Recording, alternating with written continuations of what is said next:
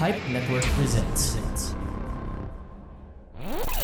Your unfiltered Tagalog Wrestling podcast every week is now Pipe Network. Catch the MTG Show podcast every Friday on your favorite podcast platforms. And remember, stay safe and stay wrestle.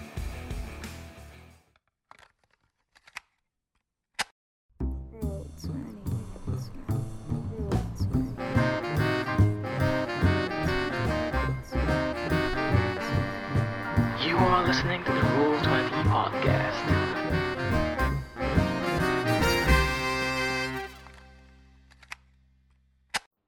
Instant gratification. Yung tuwing gigising ka sa umaga, cellphone agad ang una mong hinahanap. Either para mag-check kung may nag-text, missed call, comment, or likes sa post mo bago ako matulog. Pero bakit? Instant gratification. Ito yung feeling na gusto mo maka-experience ng pleasure agad-agad. Walang teka-teka. Walang mamaya na. I want it now. Sabi nila nasa digital age na daw tayo eh. Yung tipong sa ilang click lang makuha mo na ang gusto mo. Instant. Pero di naman talaga ito kasalanan ng digital age. Let us step back a few years or even centuries. Doon tayo bumalik sa primal needs ng tao. Food. Probably dati bago ka makakain. Especially ng karne. Need mo muna mag-hunting. And when we say hunting, ang ibig sabihin nun ay need natin pumatay. Ang problem, di equip yung katawan natin for killing larger animals. Wala tayong carapace, yung matigas na shell para madepensahan yung organs natin. Wala tayong sharp claws para masugatan agad yung huntingin natin. Wala din tayong pakpak para madaling makalipad, paalis kapag need mag-retreat. To be honest, we are at a disadvantage until matutunan natin gumamit ng tools. Just imagine, first hunter na gumamit ng tools. Nakakita siya ng bato, pinokpok yung bato sa hayop. GG, deads. So in association, if I want to kill faster, I need to use rocks.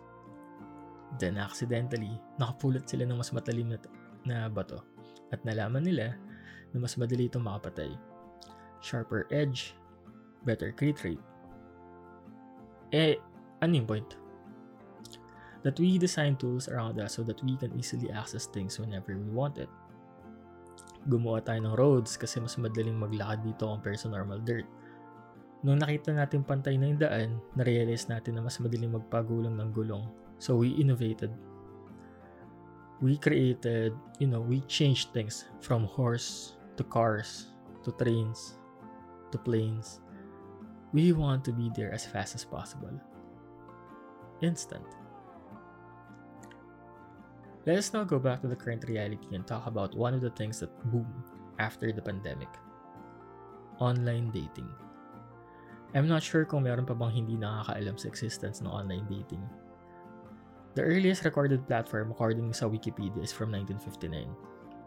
Happy Families Planning Services. It was created as a class project in Stanford with the purpose of matching 49 men and women. Ngayon, we now have a bunch of kinds of these services. Let's talk about and rate a few of them based on my personal experience. Yung pinaka-OG na tatandaan ko would be Tinder. They started back in 2012. That was my first experience in online dating. Basic rules lang. Create ka ng profile mo, upload ng pictures na tingin mo pogi ka, put in what are your likes and dislikes, your preferences, and you can now start swiping.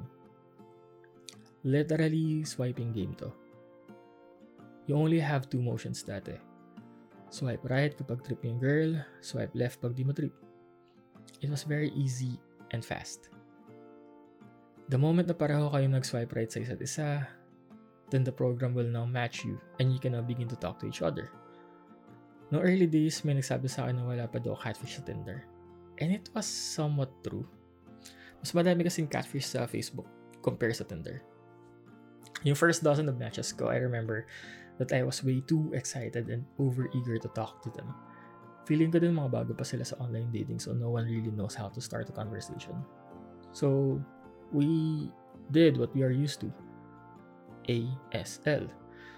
We normally ask this since in the earlier days of the internet, this is what people are used to. Lalo na mga Yahoo Messenger days pa lang. Now, balik tayo sa current reality wherein I stopped using Tinder since medyo hookup app na siya. Yun na yung common connotation sa kanya. If you use Tinder, it just means that you are there for the hookup. Not that I'm not into that, also I'm not admitting that I am. Pero yung main reason ko for quitting Tinder is mainly due to the changes, or lack of it, that happened in the platform. Mas marami ng bagong features sa ibang site kaya lumipat to. Next is one of my preferred sites dati. OkCupid. They started back in 2004. Pero I only used them after I switched from Tinder. Honestly, parang malaking slambo ang OkCupid dahil sa dami ng questions and criteria na pwede mong sagutan. They also show your match percentage, which was new back then. Doon mo makikita who are most likely to be similar to your interest. Though funny enough, doon ko na-realize that I was weird. Since most of the people that are in high percentage na nakakamatch ko are fairly weird people. I mean, I like weird people, don't get me wrong. They got much more stories to tell and they are much more interesting to talk with. But sometimes, they're borderline crazy. Now, as to why I left OkCupid, simple lang. It is like playing a game of Sims. Yung tipong 90% ng oras mo is used to customizing your character and building your house. And after that, the remaining 10% is the actual playing of the game. Ganon din yung OkCupid for me.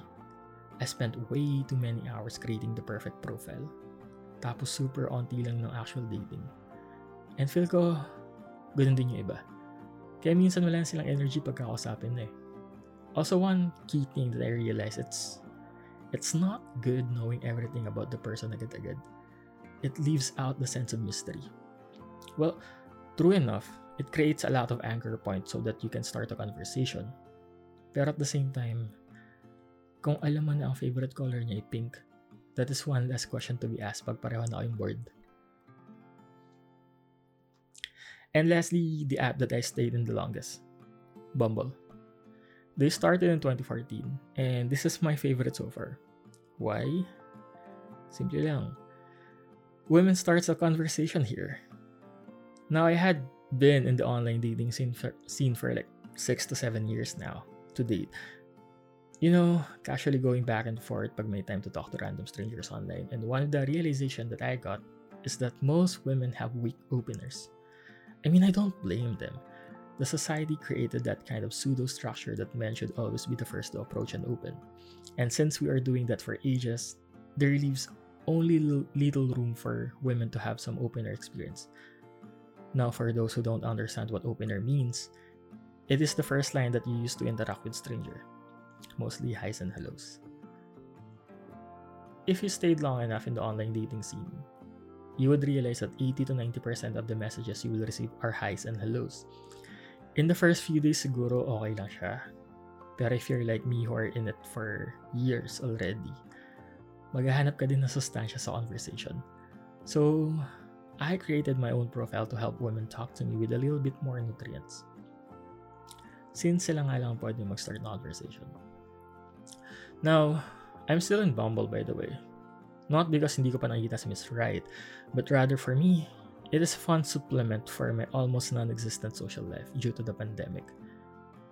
If you just need a quick pill of social interaction, open up the app, swipe right a few, wait for matches, and then talk to them. Instant gratification. However, before we end this conversation, I would just want to point out that it's not all fun and games. Choosing to play this game of online dating, you would need to understand that you will be dealing with a few psychological stuff. One of the things that you would first get is the instant high for swiping right. Kasi in your mind, you're having these chances with these people. Also, especially for those with low self-esteem. Ang lakas makaboost kasi feeling mo you have an equal chance of talking to people who you think are above you. There's also this girl who I talked with before and she said that most of the time, she only swiped left, which means she purposely rejects people. Ang lakas din daw kasi ng tama and ang lakas maka-ego boost thinking that she is rejecting hot guys. So, those are the good side.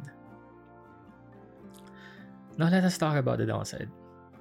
Naranasan mo na ba mag-ghost? Masakit, diba? Yung iiwan ka na lang sa ere nang di mo alam ang dahilan. Well, if you choose to play online dating, multiply that experience to 100. Yep. Since in here, where options are right in front of you, super dali na makalimutan ka. People just stop talking to you after a few days. Simply because they're already talking to someone else. Na-utilize na nila yung pagiging social pill mo, so they are not taking it from other people. Also, medyo masakit din yung pseudo-rejection dito. Yung fact na nag-swipe right ka sa ilang tao and it has already been a few months and none of them match with you, damn, ang lakas din ng kababa ng self-esteem nun if you let it go to your head.